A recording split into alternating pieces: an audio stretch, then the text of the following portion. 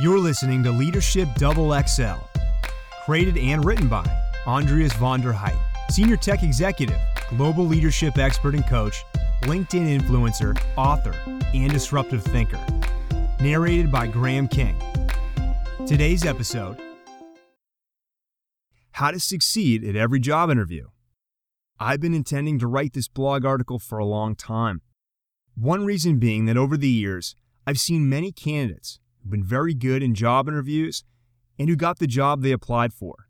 At the same time, I've also met and interviewed multiple people who did not make it, like those who did not get the job in the end.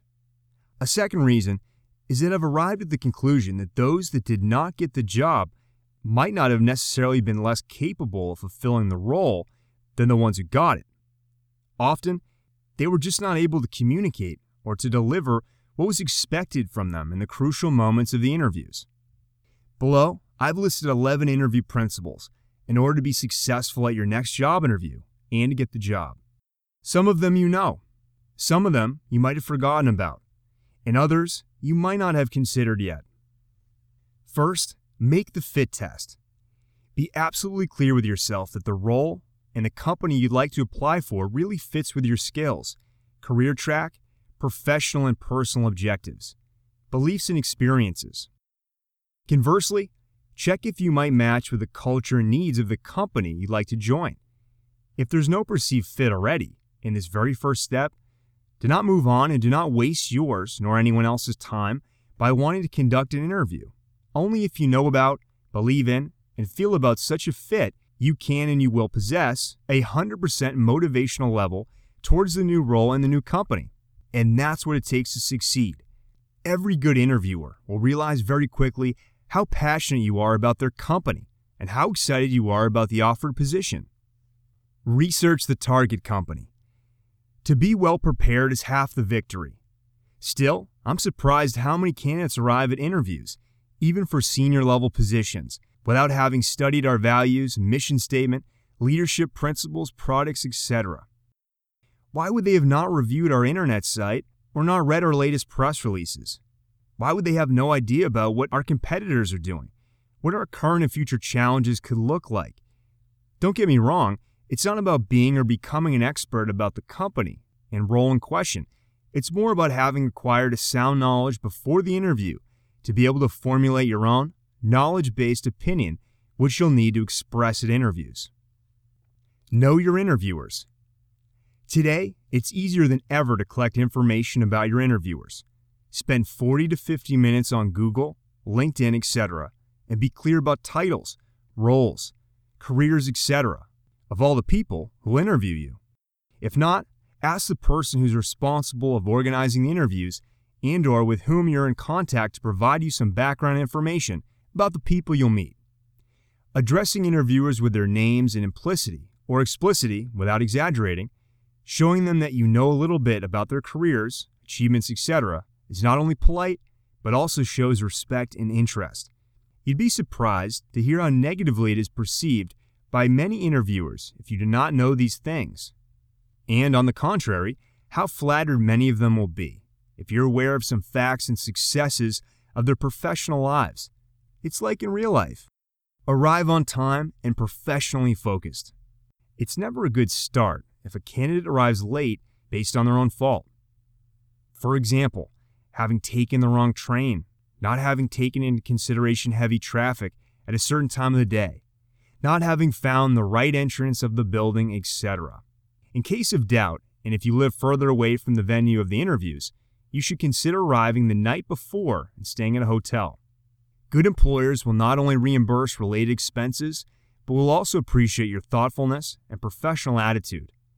It goes without saying that a fresh mind is a much more focused and much more confident one, and conducting a successful interview is closely linked with possessing and displaying a healthy level of self-confidence. Adjust your appearance, style, and tone. Imagine you're wearing a short-sleeve shirt, no tie, and a casual pair of trousers when meeting for a job interview with one of the country's top insurance companies. Or imagine, for the fun of it, you took out your favorite Brioni business suit for an interview with the founder and CEO of the hottest internet startup around, who is one of those Harvard dropouts who's absolutely not interested in any status symbols. Beyond these more obvious things like appearance and clothing, you should also pay attention to the vocabulary you're using.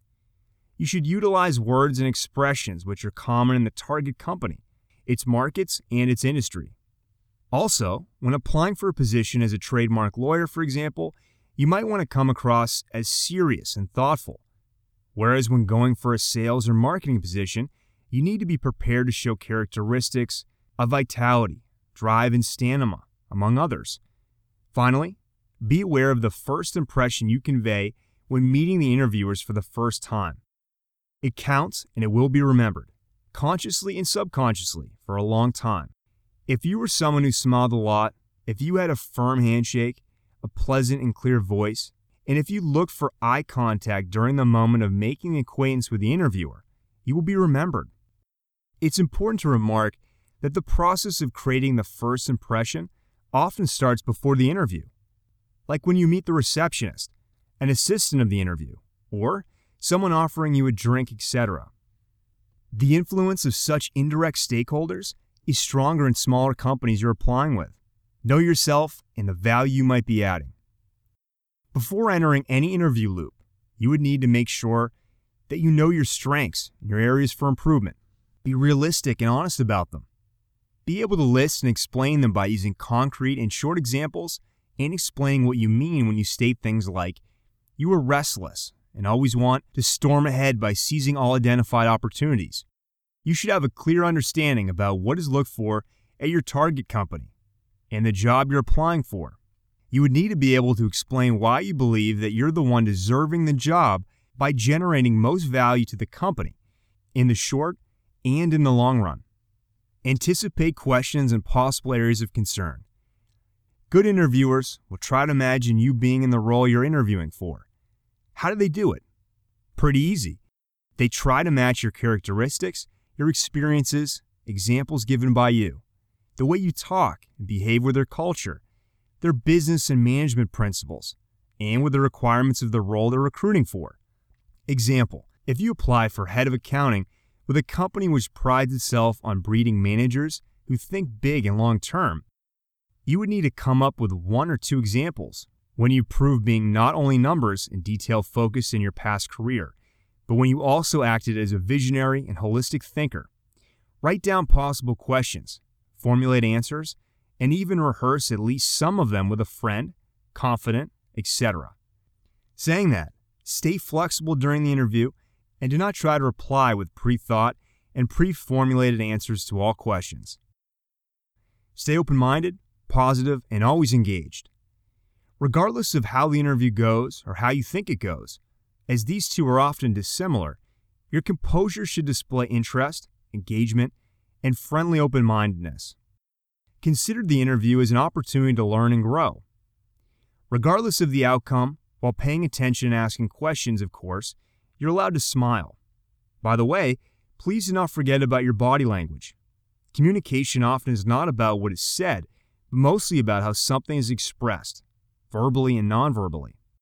In this respect, you should not think of the interview as a form of one-way communication, like only you explaining and answering questions.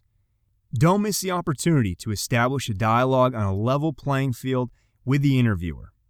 If you're curious about something, if you do not understand a statement, if you'd like to receive more explanations on an important topic, then you'll need to ask your questions. It's what every experienced interviewer would expect from you. You only get out of the interview what you're willing to put into it. Be yourself and do not pretend.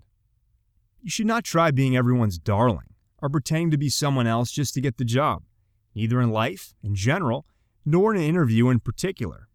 Sure, as mentioned previously, you would need to adapt and show that you understood what the company, the role, and the interview is all about. Saying that, never give your core values and convictions up easily. Be ready to enter a good and constructively led discussion with different points of view. It's important to recognize, however, to remain tolerant, open-minded, and to discuss in an empathetic and fact-based manner, leaving out emotions, politics, and any extreme thoughts and positions. One final comment.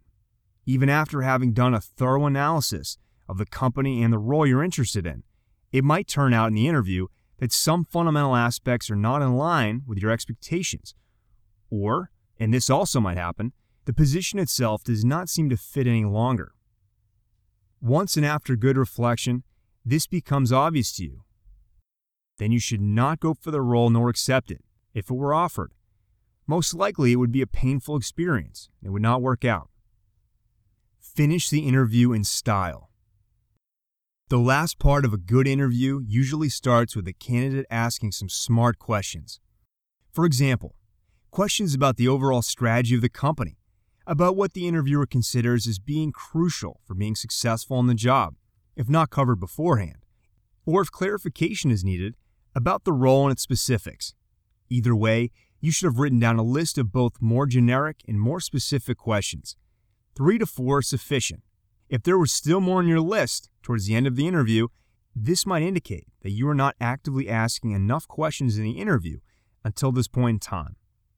It is crucial you don't ask your questions in a manner that would be perceived as feeling obligated to have to ask them.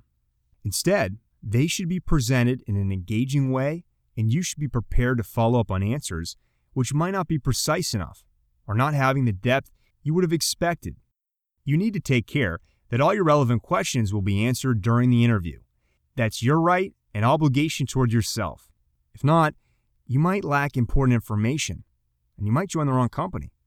At the very end of the interview, ask about next steps of the interview process. Personally, I also appreciate candidates who ask for a very first assessment at the end of the interview. Most importantly, however, and regardless of how the interview went, it is crucial to express your gratitude for the interview and to politely say goodbye. 2 more things many candidates forget about. First, there's nothing wrong with sending the interviewers, or at least to the principal interviewer, a short mail after the interview, thanking them again for the interviews and mentioning that they would be looking forward to receiving their answer. This should be done, however, in a short and non-hyperbolized manner.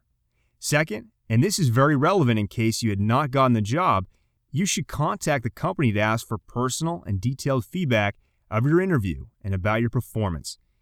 This is very helpful in order to improve your next interview. In addition, you should reflect on the previous interviews and go through it step by step, reviewing what went well and not so well. Focus on the improvement areas and write down specific action steps on how to better prepare and execute in the future. Thank you for listening to today's episode. We hope you got some valuable nuggets out of it. To learn more about Leadership XXL, have a look at the latest book of Andreas, which is called The 7 Qualities of Tomorrow's Top Leaders, or contact him directly via LinkedIn. Looking forward to talking to you in the next episode of the Leadership XXL podcast.